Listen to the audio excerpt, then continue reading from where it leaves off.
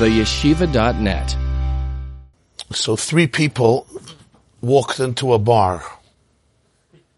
A rabbi and a priest and a minister. And the bartender looked at them and said, "What is this, a joke?" So three dimensions of a person enter into a marriage.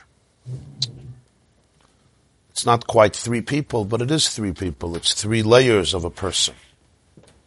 3 dimensions of a person. 3 aspects of a person enter into the relationship. One is called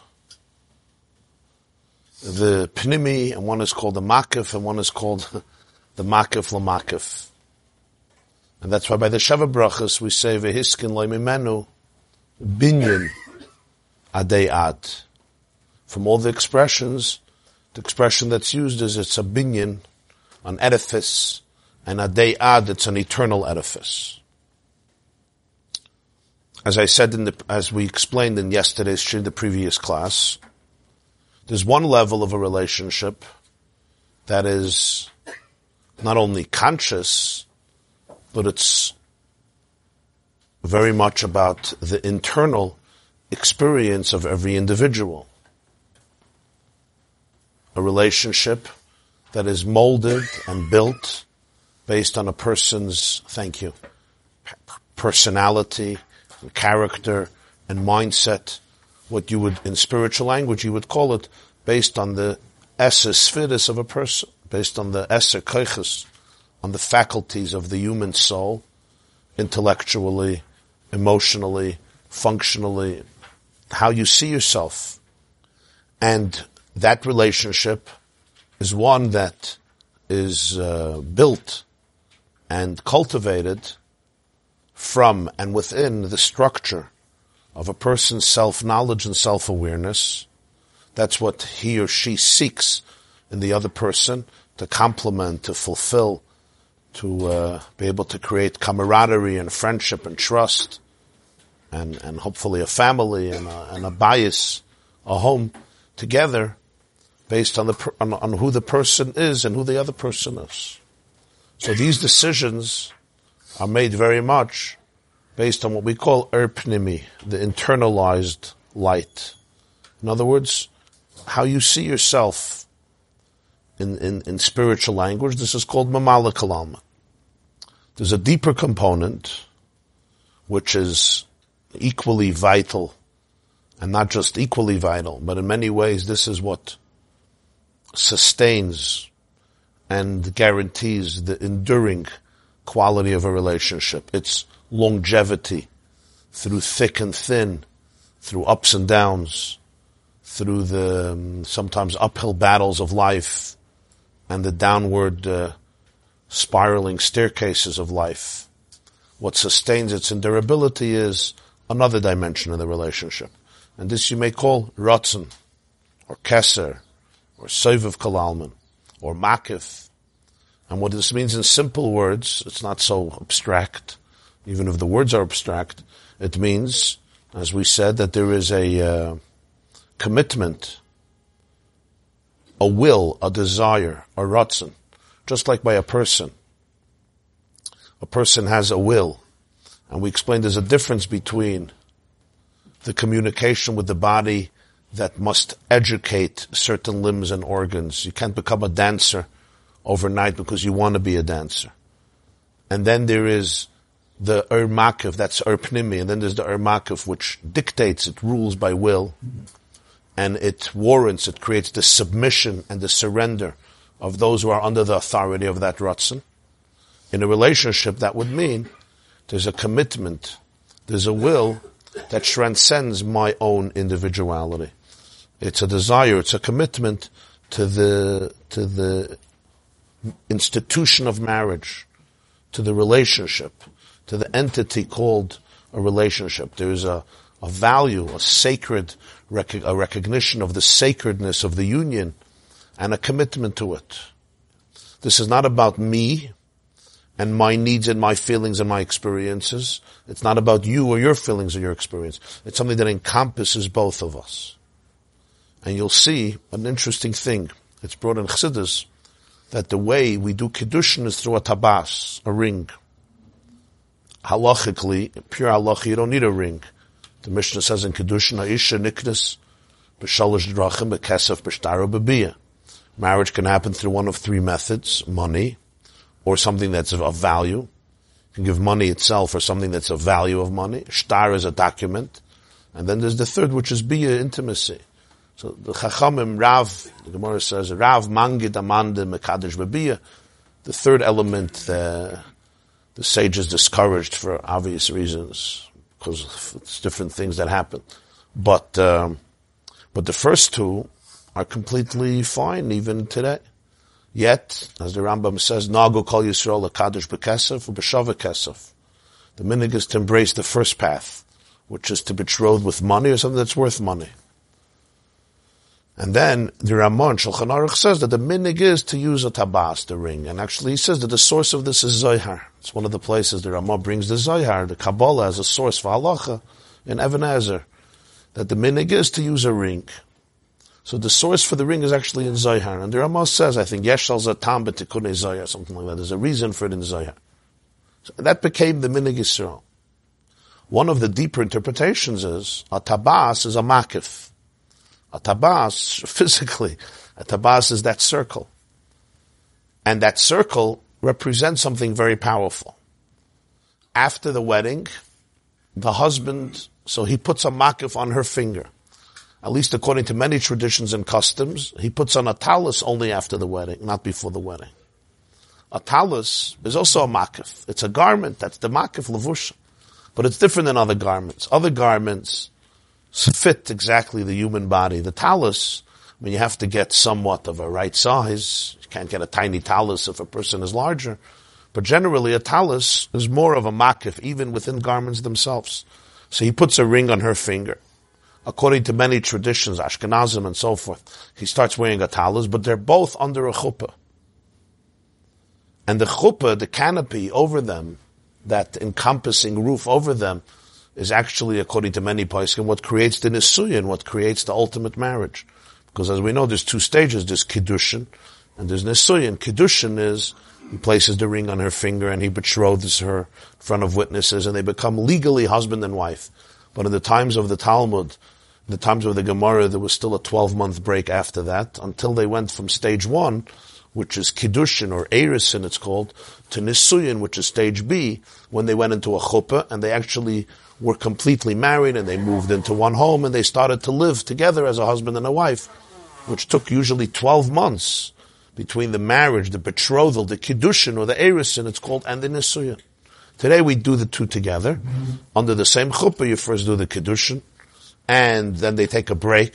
That's the reading of the ksuvah, the break. And then after that is the Sheva Brachas, which always comes with the nisuyin, not with the kiddushin. So you have that chuppah, which creates the nisuyin. According to some poskim, it's the yichud room later that creates the nisuyin, being together in an exclusive room. What does all this represent?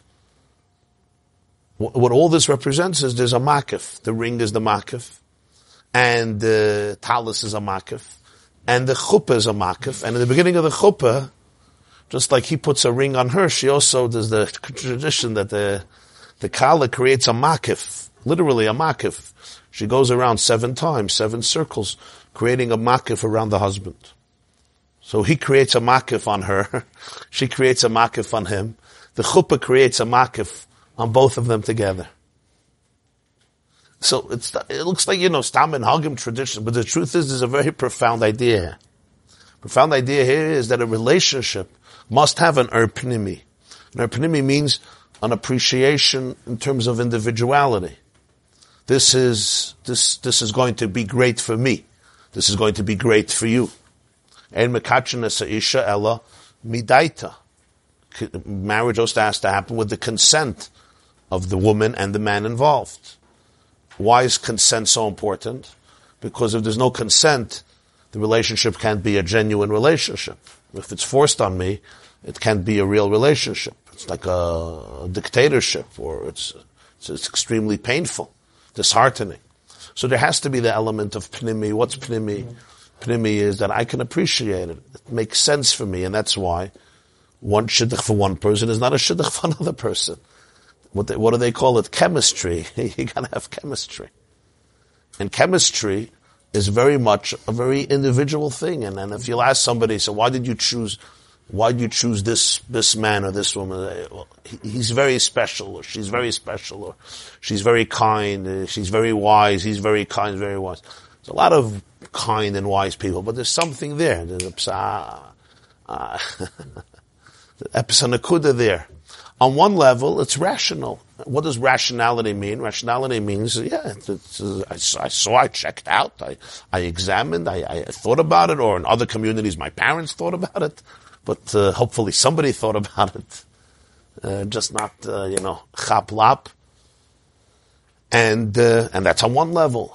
But there's also the commitment, and the commitment is one that transcends the individual. That's what makif means. Makif means it encompasses you and is transcendent. That's called an makif. And makif, again, doesn't mean it's not inside. It's inside, but it's beyond the parameters of the inside. That's why we call it a makif, which is a metaphor for a light that transcends the individualized, custom-made energy that fits your individual parameters and personality. I should say, in parentheses, just a sociological commentary, that sometimes the makif, which in many ways is the blessing of a marriage that is based on Jewish values, right? It's the blessing of it because that's one of its secrets of endurability, its longevity. Like we learned, food gets depleted very fast. You eat it, and then tomorrow you need a new meal. Even if you're not a big eater, you don't need to eat more. But even if it's once a day, it's only once a day. Tomorrow you need more food. You need more food. A person got to eat every day. If you skip a day, but you still got to eat, you need a new meal. It gets depleted. The makif doesn't get depleted. The lavush, people wear the same garments for weeks, for months. And for this, you have to share similar values. If you don't share similar values, then indeed you don't have that. If it's only based on how I'm feeling and you're feeling, well, tomorrow we're feeling differently. In a year, we're feeling differently. And that's what happens so often, because people constantly are changing. The pnimi is always changing. The makif, the chuppah, is an overarching element that could unite them. In parentheses, what I wanted to say is that it's very important to emphasize that, but it's also important to emphasize the pnimi. And you understand why? Because sometimes people only emphasize number 2 and not number 1, and they completely disregard and don't take seriously the inner personality. How this engagement came about. And the person told me that there's really no interest. Mm-hmm. It was just, it seemed right, and people said so many good things, and... Al Pi Torah, a man could technically have more than one wife. Right? We don't do it now. But how does this apply to that? Like, I have a makif, but the way he does the makif on her, but then he could take a single. How does that work? More expensive. There's a lot of makifim. There's a lot of makifim. 7 hakafas, looks good. The truth is 7 hakafas, it says, there's the makif of chesed and there's the makif. Every hakaf is connected one of the midas, right? You see in the text of the hakafas. The first one, Ana Hashem Mashiach, Ana Hashem Etzlichan, and the second one, L'chaz Rayim Gvura, each one. The third one is Yaakov Avinu. It's a Tiferes. So there's the makif. In each of the midas, there's the makif of chesed, the makif of gvura. There's something called makif haprati and makif haklali. Like the ring is a makif prati. The talus is a makif prati. The going around 7 times, the chuppah is a makif klali. In makif itself, there's many states. So I was saying, somebody called me and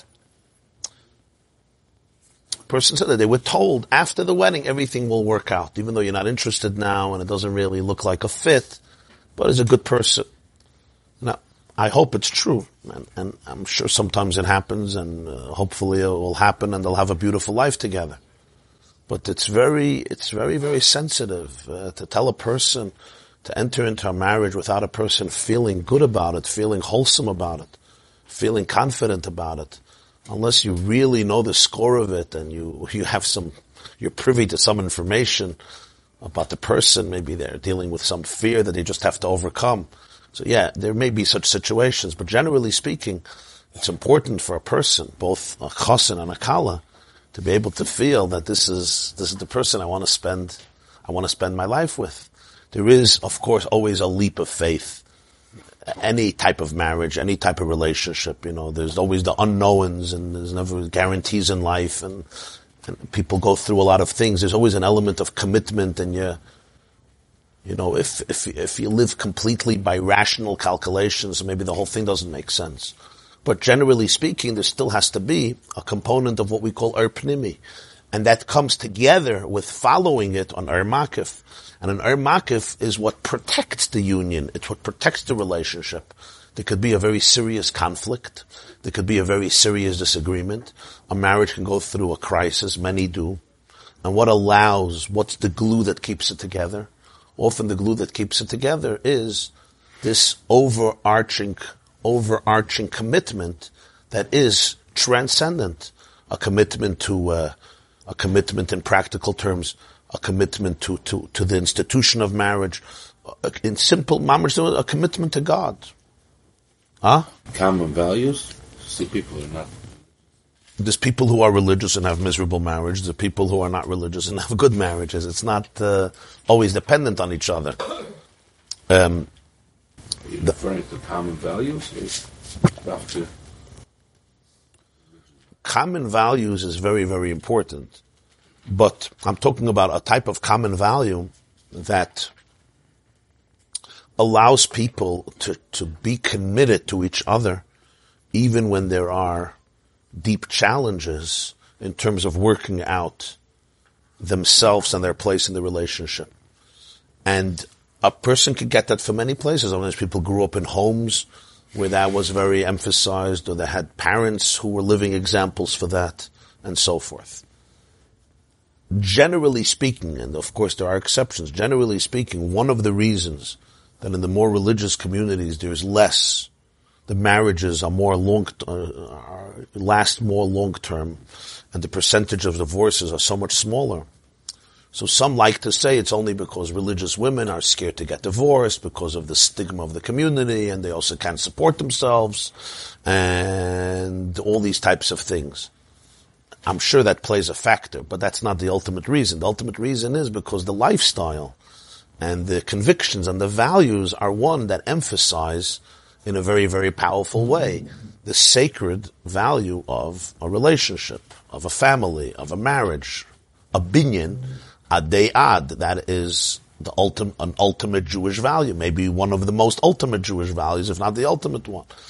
The fact that God says in Parshas Bereishis, the first time the Torah says that something is not good, first time everything is good, toiv, toiv, alt is good, everything is good. There's one thing that's not good. You remember in Parshas Bereishis, loy toiv heyoisa adam lavada. The first thing that God believes is not good is that Adam is alone. That's not good.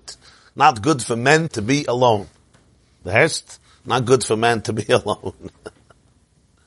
So that's the first loy toiv. That becomes a very, very deep value. Does everybody have that value? No, not everybody has.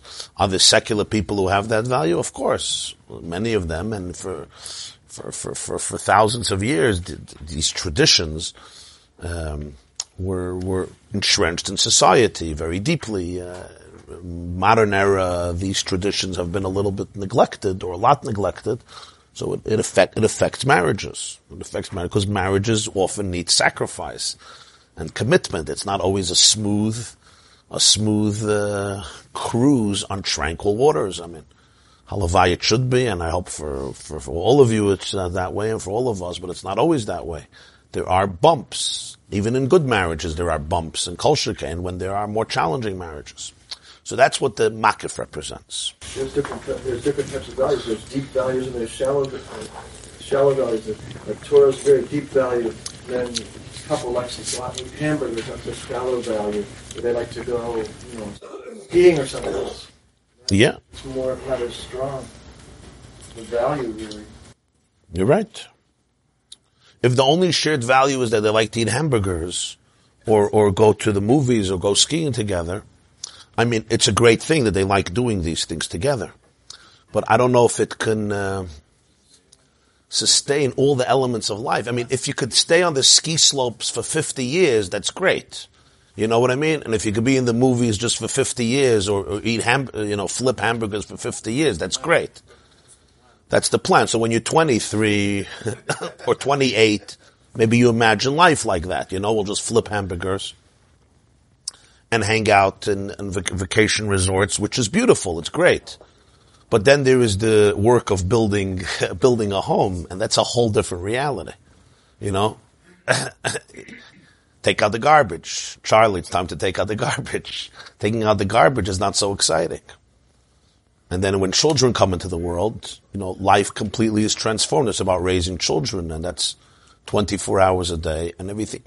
And what happens often is that the way people look at life when they're 26 is not the way they see life when they're 46. A lot of, I have a friend, his name is Doron Kornbluth. So he wrote a book on intermarriage. So he makes a very interesting point in his book. Very interesting point. Among the breakups in relationships, in America, in some places, 50% of first marriages end up in divorce. I don't know if that statistic is accurate. Somebody once said that 91.5% of statistics are inaccurate, right? So I don't know if this one is accurate, but it's certainly a high number. 82% of all Americans hate statistics. Very good. 82% of Americans hate statistics.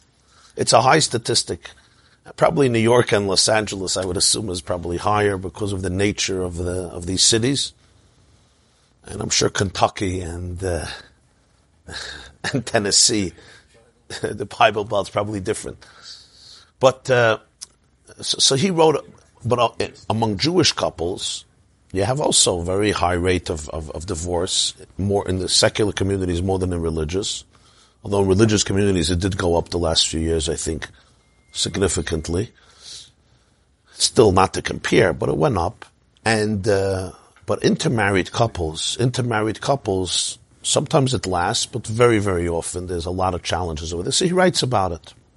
And he's a very scientific type of fellow. He's not, by nature, he's a very scientific type of fellow. So he makes a very interesting point, and he says that most people, or many people, when they get married, they're younger.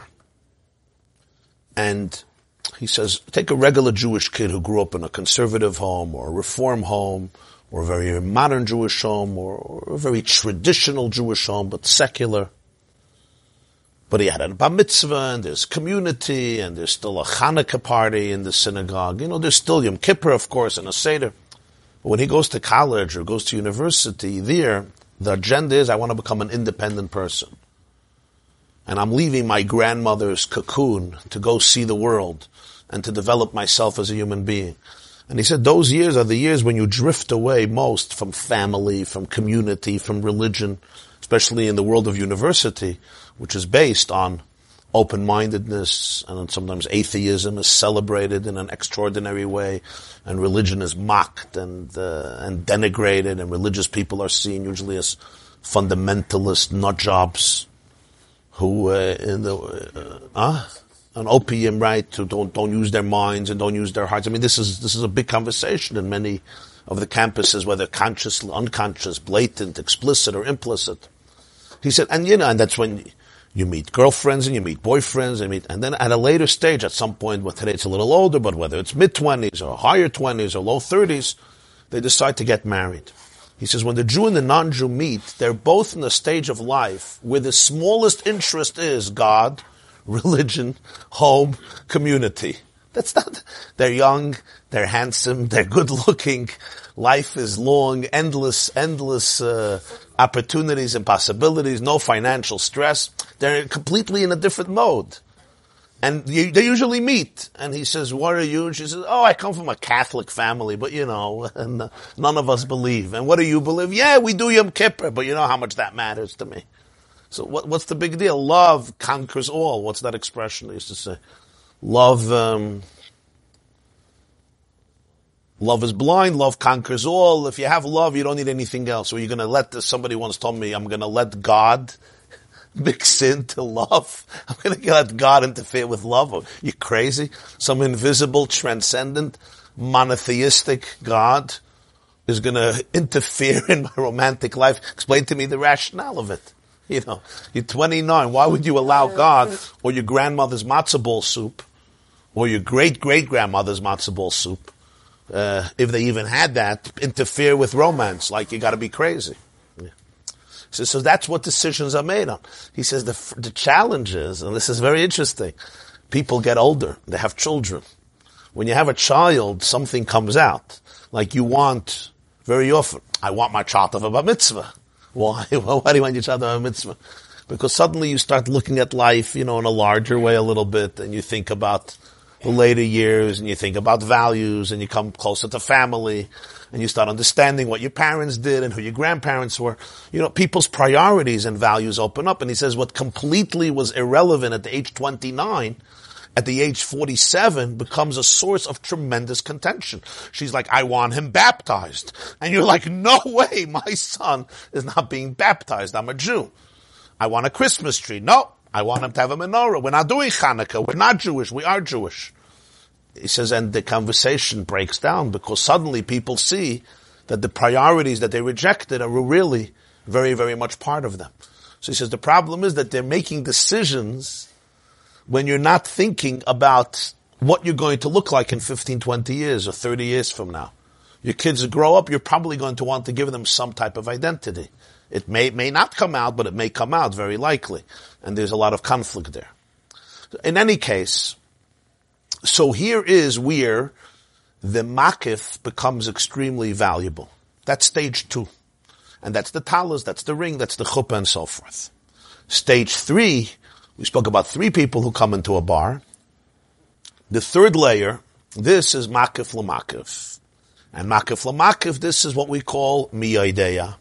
This is beyond das. This is not the levush, this is not the talis, this is the bias. We call it the home we built together. The home we built together, vihi beischa kebeis peretz. The bias is something that transcends not only the two individually, like a chuppah, or like a talis, or like a ring. And in fact, that circle is not only graphically, physically looks like a makif. Also, mathematically, it's interesting that the dimensions of a circle, we still cannot comprehend mathematically, what we call the equation of pi. The Mishnah says in Eruvin that kol sheyesh b'hakefoi, kol sheyesh b'rachboi, kol sheyesh b'rachboi shloisha tfachim, right? Yesh b'hakefoi shloisha tfachim, shisha tfachim, which means what's called pi, that the circumference of the circle is 3 times the diameter, or 6 times the radius. Diameter is the width of the circle. If this is the circle from one end till the other end, the circumference, the eagle, the circle, round to round, is going to be 3 times that size. And it's halachically, it's very relevant in the halachas of Eruvin. It's a Mishnah Masechta Eruvin. But as the Rambam right away points out in his spiritual Mishnayos, that this number is not accurate. And in fact, they call it an infinite number, because it cannot be measured. It goes on and on and on and on. It's an irrational number, it's called. It's approximately 3, but it's 3 point, boom, boom, boom, 1-4, I think, right? 154, and it goes and goes and goes and goes, and it doesn't end. Doesn't end. This represents, so it's not just a mathematical problem. It represents a concept of makif, which is by definition an inyan of bligvul, infinite. It can't be contained, it can't be grasped, and it's not rational. That's also the connection of the circle. So it's interesting how consistent it is. Is the 3 representative of the 3 ideas? There is. Could be. That I don't know. You get irrational numbers from many numbers. Why is it exactly like 3 points? So it's interesting that it's connected to the circle and the relation between the circle and that which is inside the circle. The circle is also like a mechitza. It's a barrier between that which is inside and that which is outside. It's almost like the circle delineates the barrier between what is inside its space and what is outside its containing qualities. But that you can also have in a square. But in a square, the barrier itself is one that represents more limitedness. And the circle represents more a concept of infinity. No beginning, no middle, no end, no top, no bottom. You take the letter samach, right? Any direction, you turn it around. This way, that way, that way. It's going to be the same samach because it's a circle. You don't have that with other letters. Then you have the third component, which is the ultimate makif. The makif, lemakif, which encompasses both of them also. But it's not just a makif in the sense that it's a conscious rotzen. This is the relationship that happens on a super conscious level. So when the chassid makes a special simcha because he was Mekayim mitzvahs shikha, and he says, this I couldn't have never done if I planned it, this was rooted in a place that I could not plan, not because I didn't plan it, but because it's beyond that I, which is defined by plans. So here we open ourselves up to a real other complete component. And that is when I'm choosing my spouse, or you're choosing your spouse, she's choosing him, he's choosing her, right? Which dimension of self is making that choice? Did the Muslim tell you? Oh. So this is what Rava says, Bona chayu mezayna lav b'schus Talia milsa, ela b'mazal Talia milsa. That there's something that happens on a level that is completely beyond us. So you say, did I choose it or did I not choose it? Just like shikha. Did I forget or I not forget? My super conscious self chose to forget. Chose to forget. And the reason it chose to forget was because there's certain things that I can access only in a place of forgetfulness, only in a place of absent-mindedness. My own das, my own perception would completely limit and filter the experience and the choice according to my own imagination, my own anticipation. Here on the superconscious level? What do you think?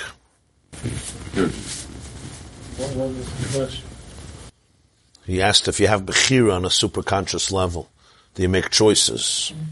They all come from They all come Esther agreed to marry Achashverosh. That was helpful. Perhaps Yes. perhaps you have choices, but it's a different type of choice. It's a completely different level of choice. So that's what we call unconscious. That's one unconscious we make sometimes choice. Unconscious choices. It's perhaps a choice, but it's a completely different level of choice. But still, for example, with health, you'll have the Ratzon component of health. Rav Chisda, who outlived Rabbah, maybe he ate better, maybe he didn't eat better. So no one will deny the Ratzon element. But the point is, beyond that, there's still a Right. Ratzon. Right. Yeah. And this level of marriage, if I'm planning for it, it's not going to happen. There's what you plan for, and you have to plan. That's Ar Pnimi. There's what you commit to and you want. That's Ar Makif. And then there is the Ratzon that is even beyond the Ratzon. He calls it Raiva the Chol Raivan. The Ratzon beyond the Ratzon. It's Makif even Lagabi Ratzon. It's not even processed within the conscious of the person. So here it's at my core. I choose your core in a place that transcends my consciousness of it. And this is connected to the very deep dimensions, the deepest dimensions of the person's soul. This is a whole different level of the relationship. And that's what we explained. That's what happens with Yaakov and Rachel and Leah. Yaakov chooses Rachel, and he will marry Rachel, but who does he actually end up marrying? He ends up marrying Leah. Was Leah meant for him? Of course Leah was meant for him. But the only way he can get Leah was if he didn't know he's getting Leah. On a level of das, he chooses Rachel. Chemistry. On a level of chemistry, Yaakov chooses Rachel, not Leah. So the only way he chooses Leah is by not choosing Leah. It goes beyond das. The Balatanya says in Torah Vayetze, who makes the switch? Lavan. Lavan comes from the word loiven ha'elyon, the source of all whiteness, which is called Pnimius HaKeser, Atik. It's called Lavan ha'elyon, the highest level of whiteness. The Arizal says there's no less smaller b'hayatika, there's no left, there's no gvura. And Atik, whatever that means, it's not for now. It's the ultimate whiteness, the truest color, the source of everything. Lavan makes the switch between Rachel and Leah. Well, the women always somehow are like we have it also with Rus and Lloyd to do. The women can deal with it better than the men. It's just like Yitzchak. If Yitzchak would have known who he's giving the brachas to, right? Same thing. It would have been brachas that come through his das. He didn't know who he's giving it to. He thought he's giving it to Esav. So the brachas to Yaakov were coming from a place that's l'mayla min hadas, beyond das. The same is true when it comes to children. This is a very sensitive topic, and a very real topic in life. There are the children you plan for, the children you invest in, the children you watch growing up and you anticipate this type of child, that type of child, this type of nachas, as they like to say, this type of nachas. But then there's a whole other dimension. Children have journeys. Are the parents guilty or the parents not guilty? Parents could blame themselves from today till tomorrow. Jewish mothers love blaming themselves for all the decisions of their children. But it's not always that way. It's not so simple. Like I told you, the two goats of Yom Kippur were identical, but they ended up in different places based on a goyrel. Different souls have their journeys. And the key in life is not to remain stubborn and put your heels into, dig your heels into the sand, your claws into the sand, and saying, this is it. It's either my way or the highway. In other words, we create a very limited, narrow place. I can accept you inside of here, and if you're outside of here, I can't accept you, and the relationship is challenged. The ability of a parent to reinvent themselves is a very, very courageous act. The ability to be able to understand that sometimes your child is on a journey, and what your child needs more than anything else in that journey is a ticket and somebody to pay for the ticket. Is a loving parent who is emotionally present in the life of that child. Sometimes parents have an opposite instinct. They're repulsed, they run away, they reject it. Child is not fitting into that structure, so the father, he comes home and the father runs upstairs to his bedroom. He doesn't want to face him when he comes home at 1 o'clock in the morning.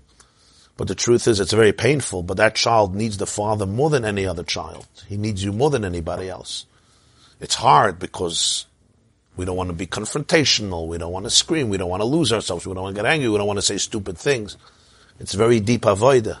But here I have to remember, it's lav b'schus Talia Milsa, ela b'mazal Talia Milsa.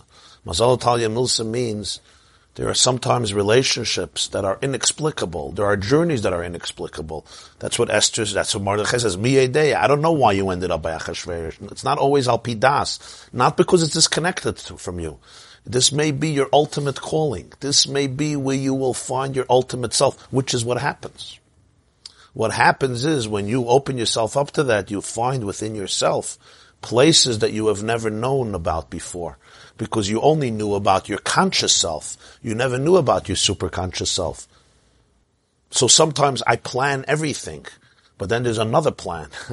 The I that plans it is beyond the I that I know. It's an I that is rooted in the ultimate mysterious divine I, and over there my journey takes me to different places. My marriage takes me to different places. My children take me to different places. Now, this is not romanticizing chas v'shalom challenges and crisis and so forth. What it teaches us is that a person has to be able to face life on all three levels, on an pnimi, and an makif, and a makif like makif, and with a certain sense of serenity and courage and conviction. How can you face makif to the makif? Being accepted. It's stretch. You have to stretch. The way the Jews accept the Nasiv and Nishma. That's what we said. That's what he said that we did. That's really what Nasiv and Nishma means. That's what he said. He said Nishma is what? Is Shmiya, right? Do you remember what he said about Nasa and Nishma? The two crowns? There's the crown of Nasa and there's the crown of Nishma. What's the difference? There's the Makif of Nishma and there's the Makif of Nasa. And he says, what's Nasa? Bittul haratzin shemevatel daitoi uritzoinoi legamri. That's not Nishma. Nishma is also Makif. Nishma is not just a pshat I'm going to understand. Nishma, he teaches, I'm going to listen. I'll follow you. Like what we say, I'll do. But Nasa is much deeper. It's two separate crowns. There's the crown of Nishma is the crown of Makif. Chitzoni is Hakeser. The crown of Nasa is the crown of Primi is Hakeser. The first parsha of Kriya Shema. Not B'chol Avavcha, B'chol Navshecha, B'chol Moedecha. And the second parsha, which is V'hoya Im Shamaya, the Gemara says, Ein Oisin Ritzainer Shal Makim, because there's missing B'chol Moedecha. So what's this Nasa? What is it?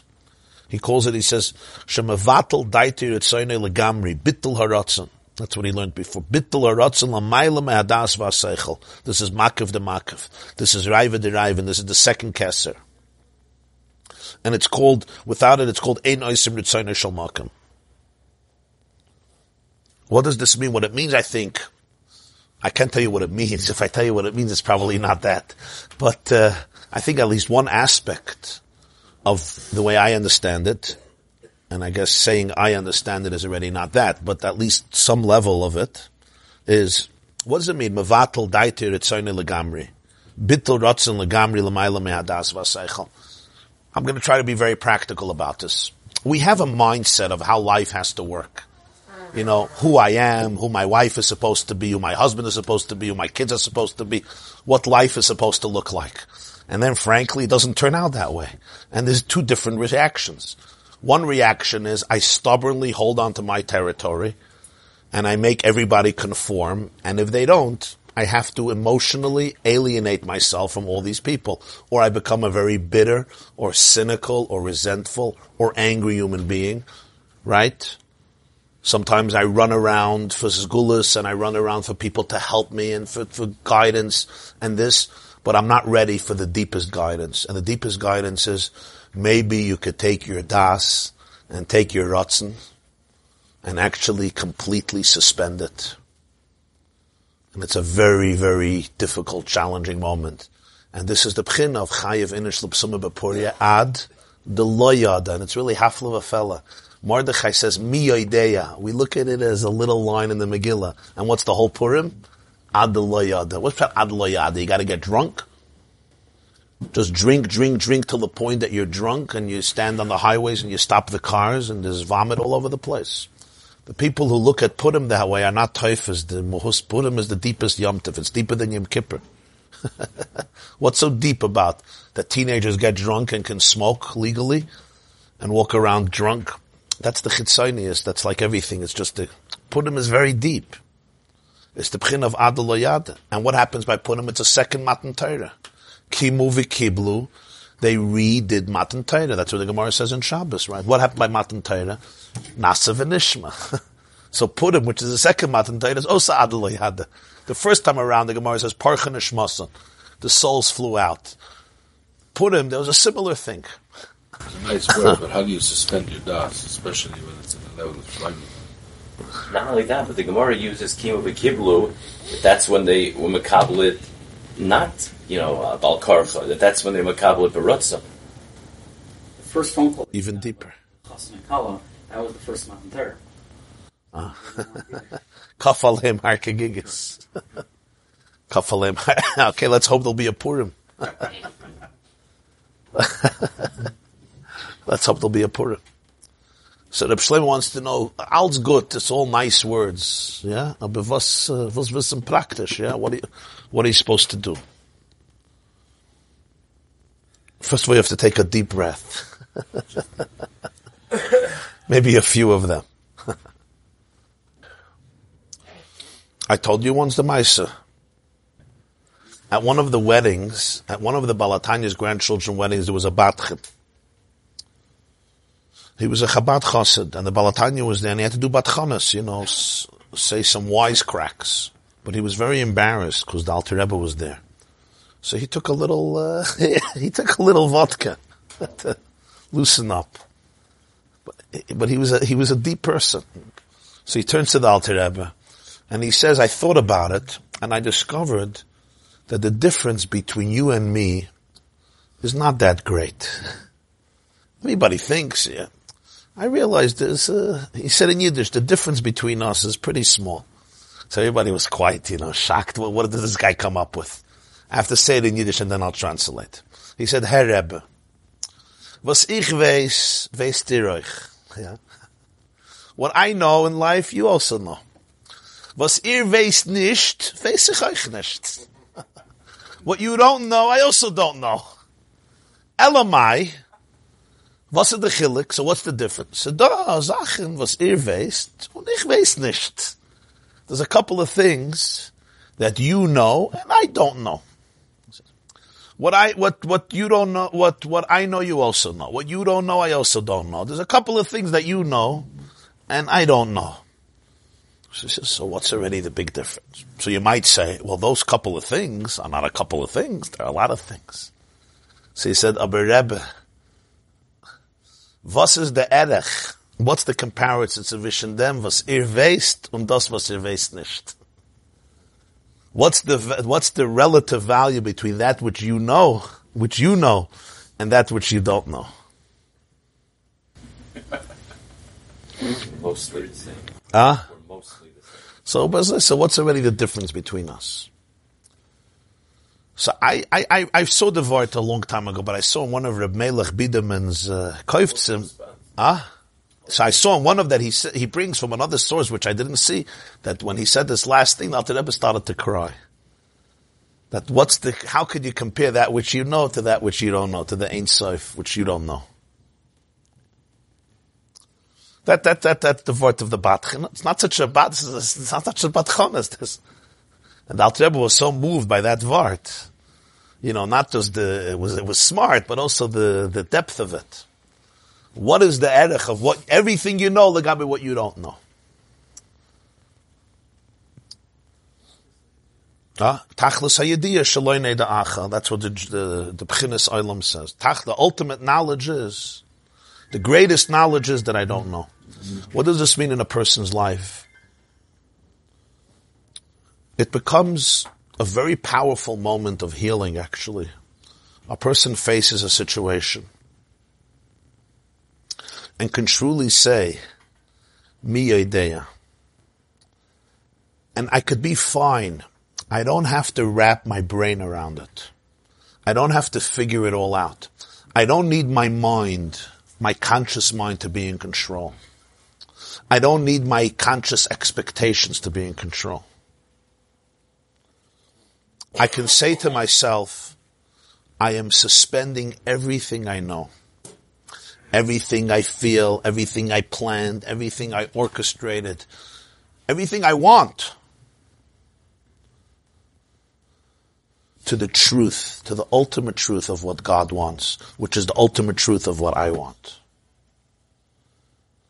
And that means no ego, no arrogance, no vanity, no egotistical expectations, what it has to look like, what the family has to look like, what it has to be like, what it has to turn out. All that I have to send out the window. It's not easy, because I may have built a case for 45 years, It's like somebody writes a paper. The Gemara says about Shimon HaMasoini. His whole life he dedicated to explain S. The S's, every S in Chumash, and then he hit Es Hashem Elokecha Tirim, Parshas V'Eschanan. He was reaching Nobel Prize. Parshas V'Eschanan, just a few parshas to go. And what did he do? Boom. He tore it all up. It belongs in the garbage.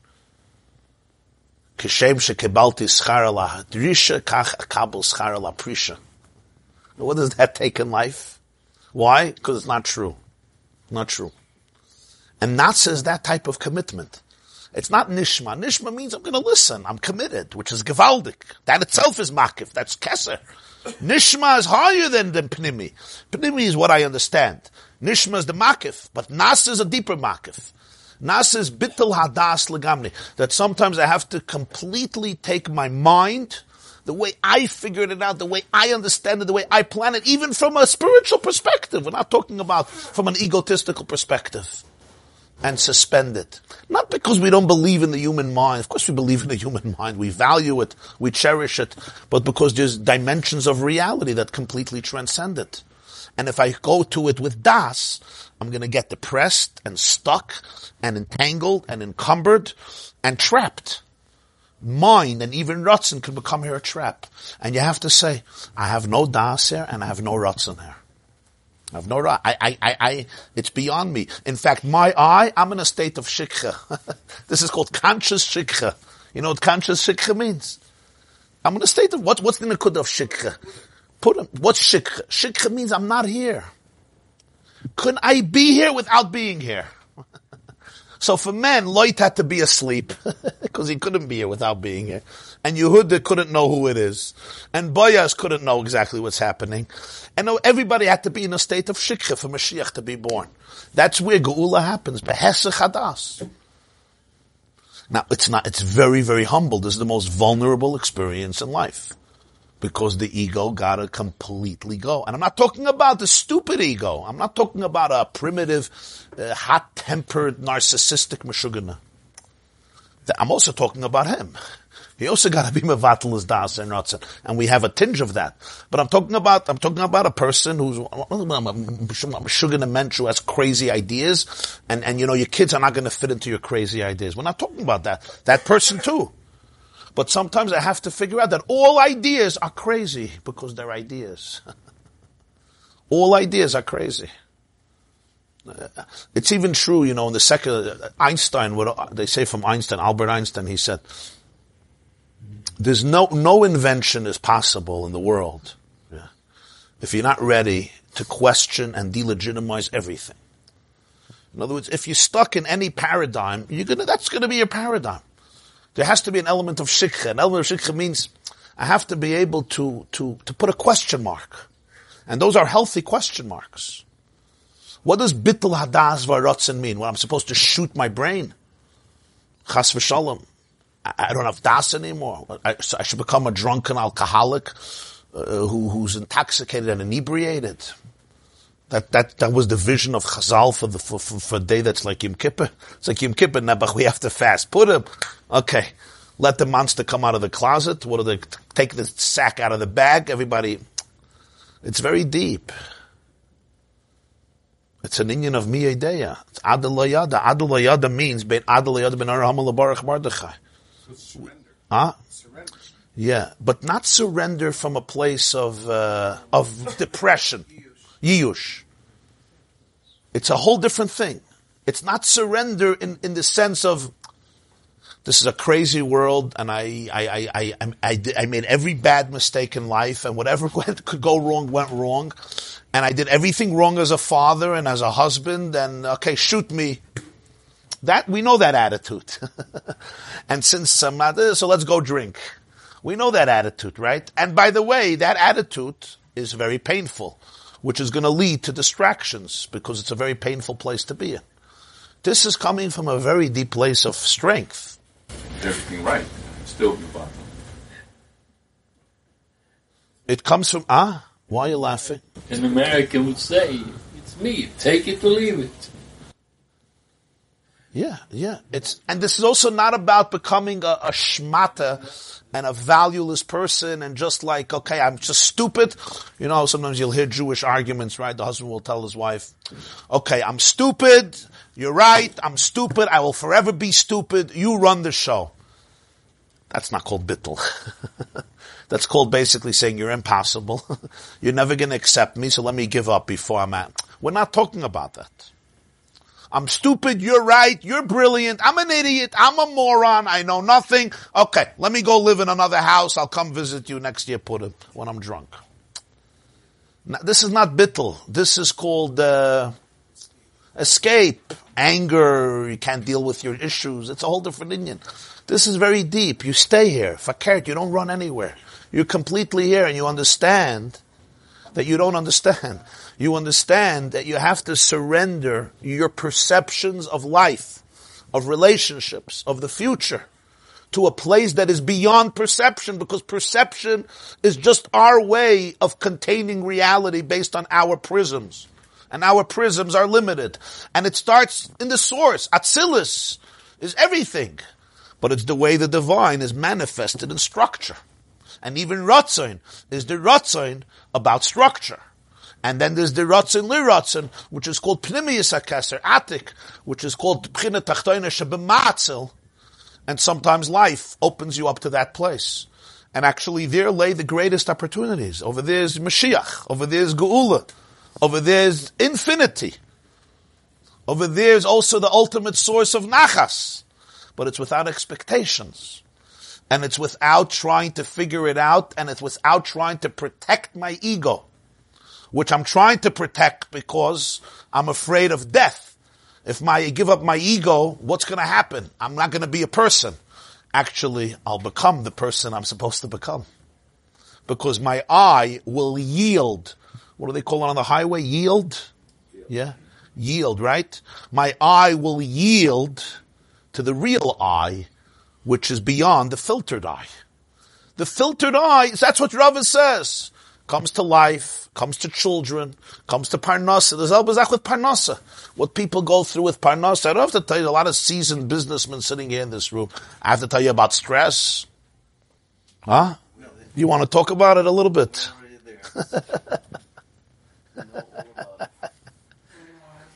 So Rava says a gewaldige word. Not mazol, you have a bad mazel, your nebach case, go, I have nothing to do for you. Rava is saying that there are journeys in life.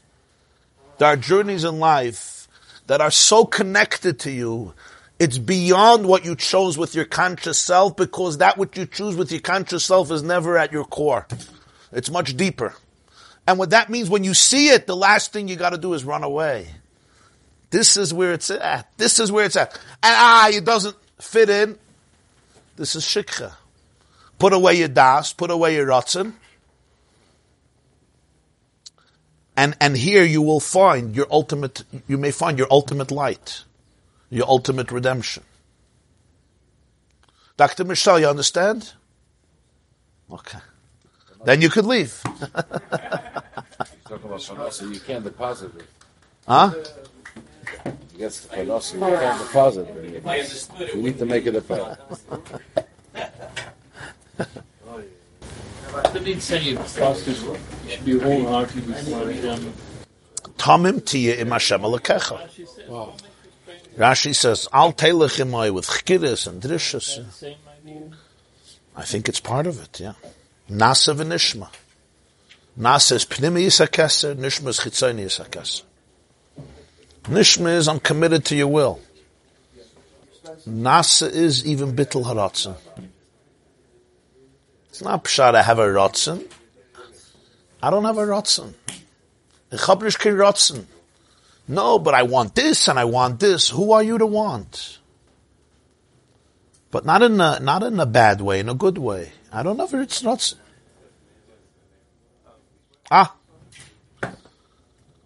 אתה תופס מה שקורה פה? דברי אלוקים חיים,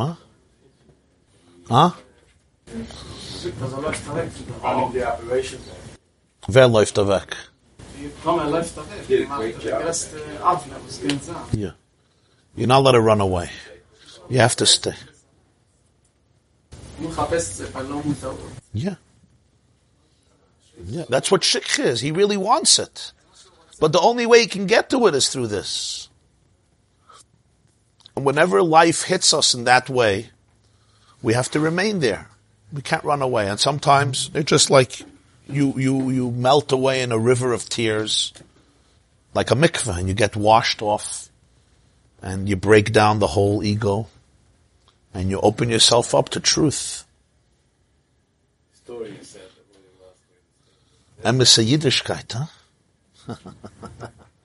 His whole life, yeah? The story is the whole master.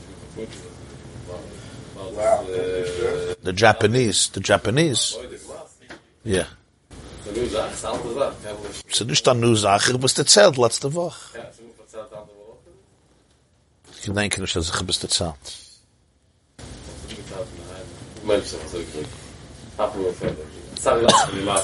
Mit der Artikel meint ihr, der Artikel in der Allgemeine. Ja.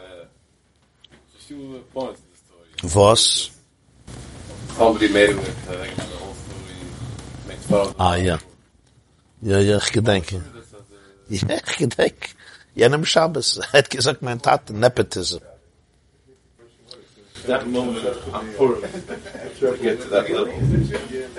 Is it a momentary experience, or is that supposed to then encapsulate? Like every Yom Tov, Purim is a paradigm for the year. Just Purim, we emphasize certain qualities. It's also Yom Kippur, is L'mayla min Adas, Goyrel. You know what the Balatanya says, how Hashem forgives the sins on Yom Kippur? How can He forgive a sin? He said, don't do this, and you went and did it. It's not a small thing. How does He forgive? The Creator of the world said no. You said, I don't care, I'm doing it. He said, you have to go to a place, L'mayla min haratzon, in Him also. A place that's beyond His ratzon. Over there, forgiveness is. Mitzvahs is Hashem's ratzon. When a Jew is mavatal his ratzon, Hashem is mavatal His own ratzon also. You go to a place that's beyond ratzon. That pshat, it says by Yom Kippur, Lifnei Hashem titaru. So he teaches in L'Kut Torah, Lifnei Hashem means before Hashem, higher than Yud Kei Vav Kei. From there comes Tara. Yud Kei Vav Kei is Yud is Chachma, Kaitzer Shel Yud, on top of the Yud, there's a little, the Yud in the Sefer Torah, there's a little line going up, a tiny, that's called Keser. That's Yud, and then Hey, and Vav, and Hey is Keser, and Chachma, and Bina, and Midas, and Malchus. Lifnei Hashem titaru. The Tara comes from beyond the Ratzon. When a Jew is mavatal his Ratzon, so Kavayachal Hashem is mavatal his Ratzon. In other words, the relationship goes to a place beyond Ratzon. That's what real forgiveness is. If somebody really betrayed me, how can I forgive them? People ask, how can you forgive people? Is forgiveness possible? Real forgiveness happens when the two people could connect on a level that's beyond Ratzon. That's where real forgiveness happens. So if you let that person know that I want to forgive you, that's what forgiveness. Yeah, you could. I think it's important to share with people our resentments. Yeah, then it's even more important. If your brother, your sister, or your nephew, or your child, or your wife says something and it hurt you, you're not supposed to carry it around. You have to talk to them about it. If they can't handle it, they can't handle it. But you could maybe do it in a way that they could handle it. You gotta be ready to deny it. They may deny it. Yeah, you have to be ready. Yeah, you have to go to a therapy session before you speak to them, or come to a shiur at least. Meditation. It's not meditation to quiet the mind, because then the part that helps you do it. So all the meditations in the world don't touch this mimer. This mimer is deeper. You understand? All the meditations in the world don't get close to this mimer. They're all the hachana. It's good. Meditation is good. It's a hechsher. At best, it's a hechsher. But here he goes much deeper. Can you address one thing? Because there's something as Manas, and there's maybe Lamata min adas. Yeah, you got to be careful. a lot of people go to, let's say, even some yeshivas, and they take their das and put it in the Yeah. contract, and they mekabel everything, Yeah. But this is the opposite.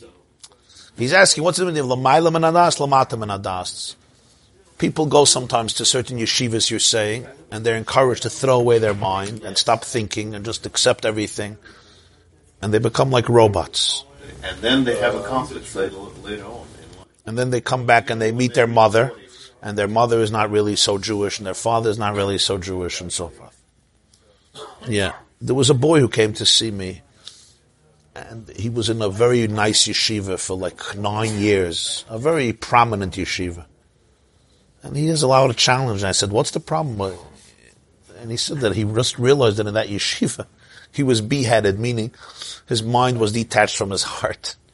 Like emotions were not part of the equation. But this is the exact opposite. Lamata min adas means a person is encouraged not to think, not to use their mind, not to use their faculties. it's a place of judgmentalism. Everybody becomes bad because they don't fit into these paradigms. It's a place of narrowness. It turns you into the narrowest person possible. You become a fundamentalist zombie. L'mayla min hadas, and look at the Torah, you become the most expansive person. It's a complete opposite trend. It's all beyond that. It's all beyond us, but I'm saying lamata min hadas, you become a very narrow, like you see, you can't speak to the person unless you completely conform to their one-dimensional mindset that they've been indoctrinated with. You can't speak to the person. It's a place where we shut down our critical thinking, where we don't believe in expansiveness of our own consciousness and certainly expansiveness to let other people in. It becomes a very judgmental and narrow way of looking at the world. And if somebody asks you questions, you get angry, you get upset. And it's like this, you build up this fake arrogance from being in a place where you're in a comfort zone where everybody agrees with you. So I think it's the exact opposite. What we're speaking here is you use your das and you appreciate it and it's a gift. But you don't allow your das to limit you from experiencing the infinite grandeur of the cosmos. Let's talk about it in science. One of the greatest mistakes that scientists do is they conform the grandeur of what they're observing to their previous paradigms. What's the greatest challenge of atheists? If they can only not believe, but open yourself up to the infinite possibilities of a mystery that eludes you, that's good science. Don't reach conclusions, but with humility say, wow, and how did that Big Bang happen? Don't just say, it's not our job to discuss what happened before the Big Bang. Okay, it's not your job, but why don't you open yourself up to the craziness, to the insanity of it, and say, maybe there's like, in other words, you wanted to create a humility that expands you.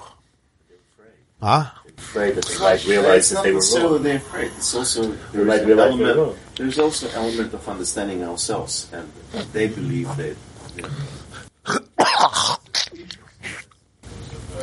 invented, let's say, a language of fiction. I understand you. Right. No, I'm not saying we shouldn't be critical thinkers.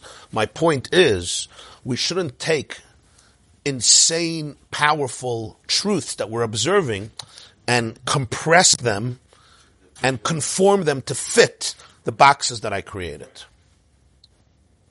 L'mayla min hadas means giving myself the freedom of experiencing the grandness of life that eludes even my imagination. I think that's the definition.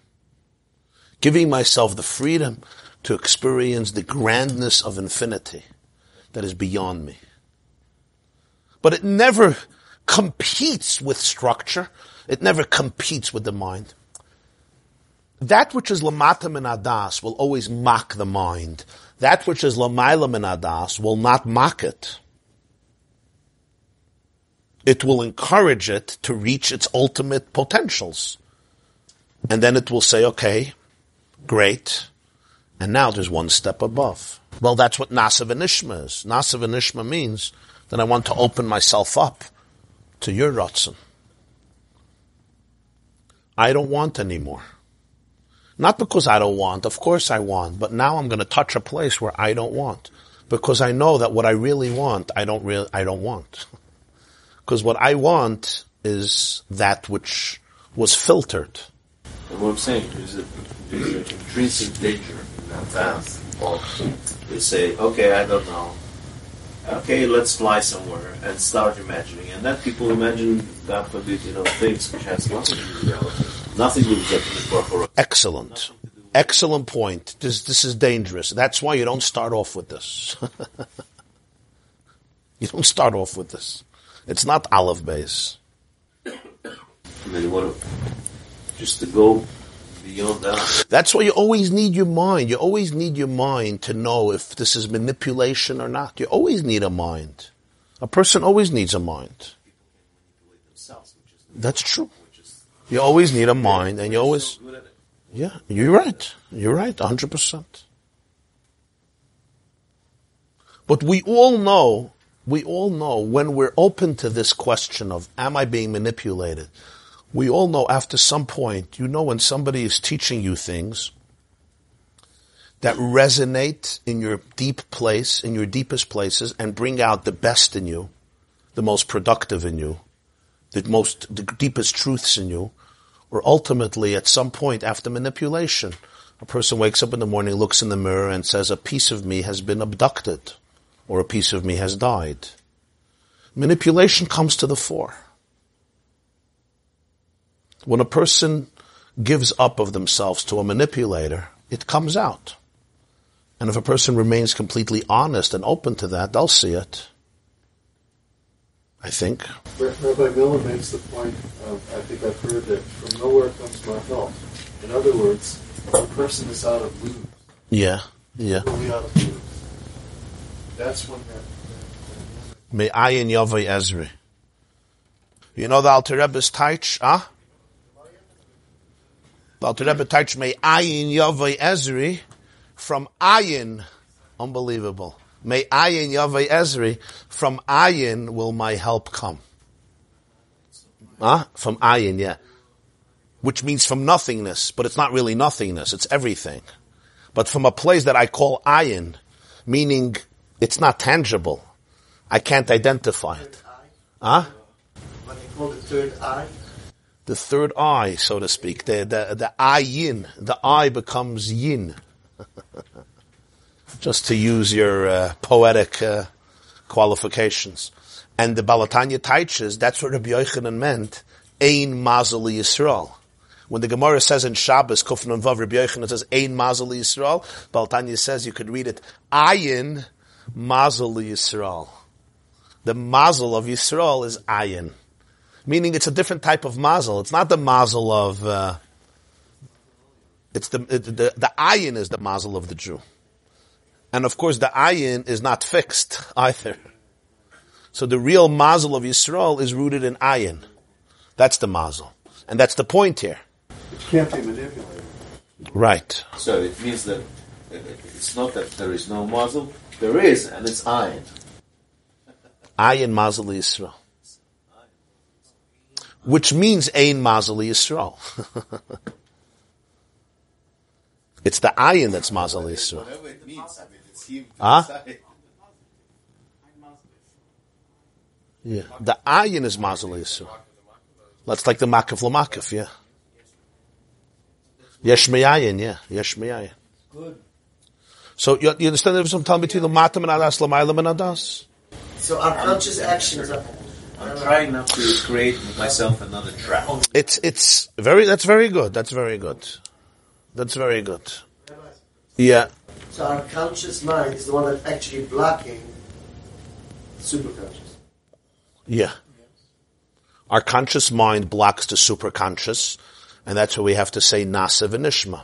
People think Nasa v'nishma is like a repressive thing, like I'll just do, you don't understand, I don't care what you understand, just say Nasa v'nishma. We do, and then if we have time, we'll learn.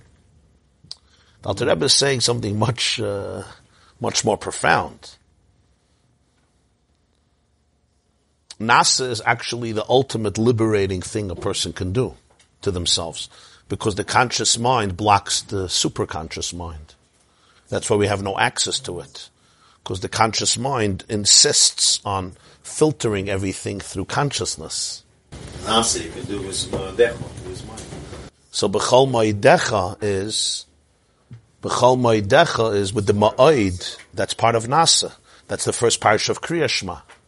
And what does that mean? It means that I don't have to want. And that's a liberating idea. It's not I don't have to want. I could put that away. I don't have to want. No, but I want. I really don't have to. Now it's very counterintuitive, because if you take that away from me, what's left? What's left? What I want my kids. I want this type of thing. I want this type of house. I want this type of family. I want this type of future. I want to be this type of person. I want I. Right? And because it's very often spiritual desires, good desires, so I don't look at it as an ego. It's like, this is what God wants. But really, to know what God wants, I have to stop wanting. You understand? Because even if I'm in the most sublime state, which I'm not, but even if I am, the I that wants is only a reflection of the way divinity is filtered through Ratzon. When I could stop when I could put away what I want, I don't have to want. And when I don't have to want, in a very interesting way, you can actually start living. You can be fully present to what God wants at this moment. You become more alive, not, I don't want, so I'm a dead man. No, you become more alive. When I don't have to want and build everything based on that, I can actually start fully embracing and living in the present. So when you want the eye of Hashem, It's very dangerous also. Because if a person, let's say I'm an entrepreneur. If I stop wanting, I close my business. Right. That's why we don't only live in homes. We also eat and we get dressed. There's mazon, there's lavush, there's bias. Wanting is like, it's the most dangerous thing you can do to yourself. That's why you have to know vu und ven. If I'm a CEO and I come into the office, right, and I see there's a decision that is disastrous, I have to be able to call in the managers and say, this is what I want should be done. This is where your ratzon is very, very important. You know your ambition, you know your goals. Here is where will is the only way to go. And you have to give them a commandment. Because there's no time for long, extended conferences and meetings unless you want the business to go down the drain. You get what I'm saying?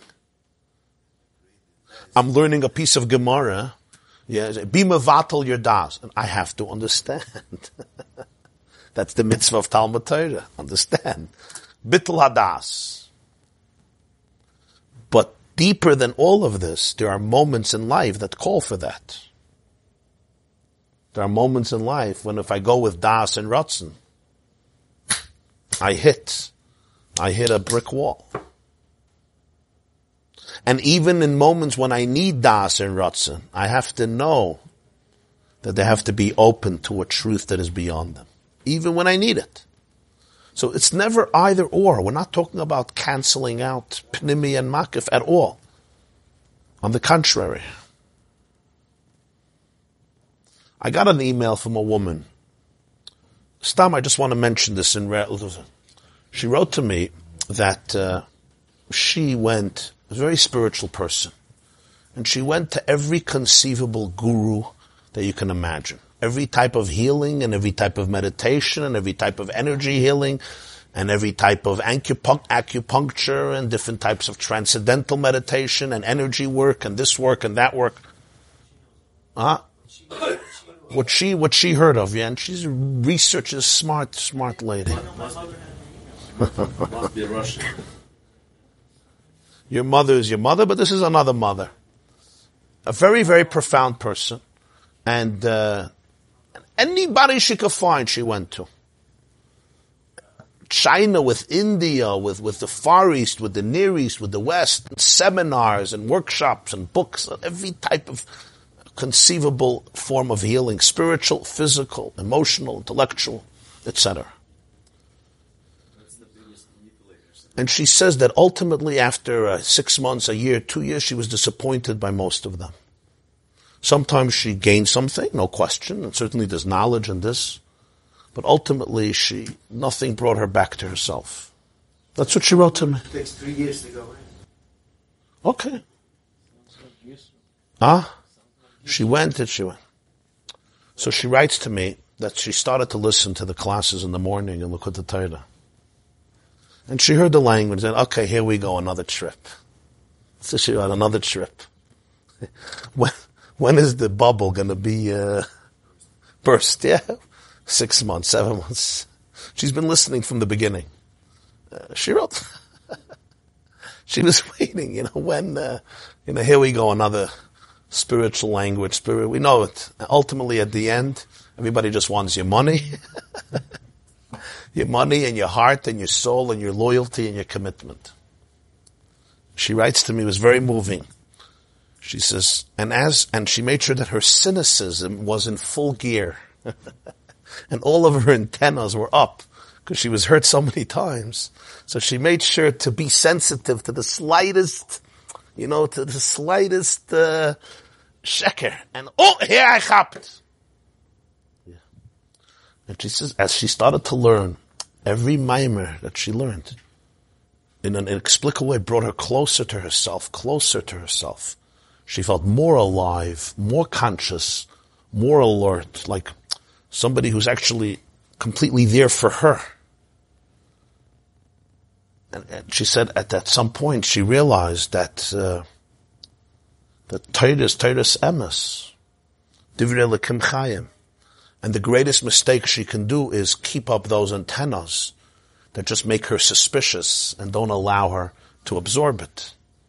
And then she said, I made the most conscious, deliberate choice to surrender completely, because I knew that by surrendering, I will be protected.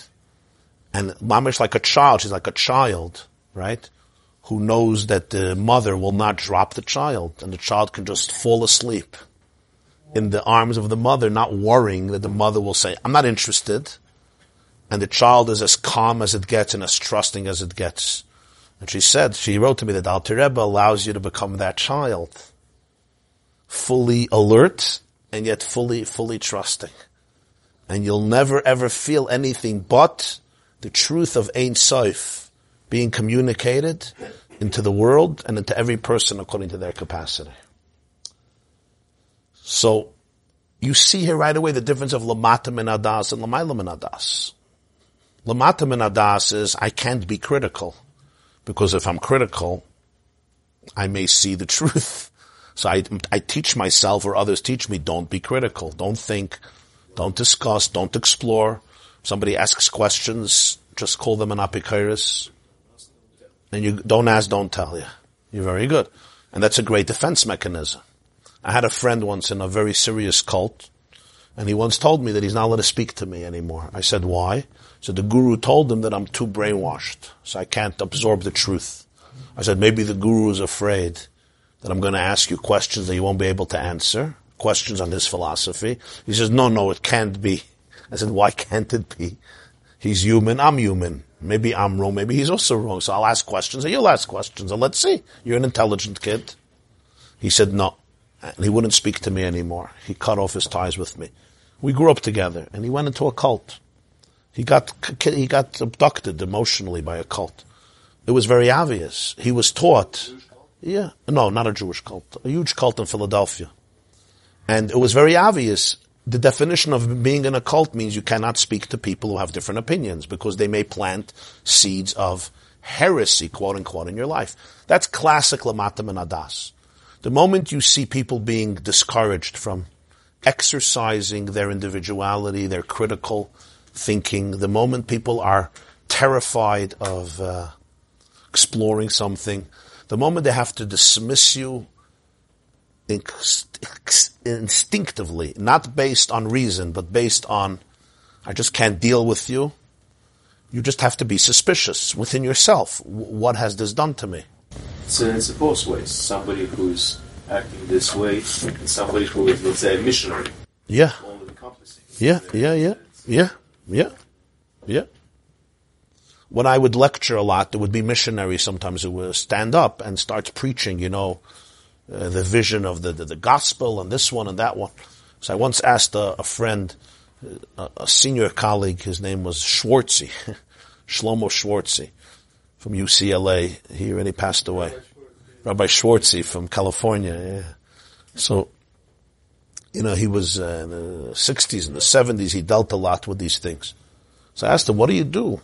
So he said that when he's lecturing in California, UCLA, there were a lot of Hare Krishnas, or Jews for Jay, or different chevra, and they would get up and they would start preaching. They had a vision and a God, etc. Huh? He was on Bruin One. He had his little. My wife is at UCLA. By Schwartzy, yeah.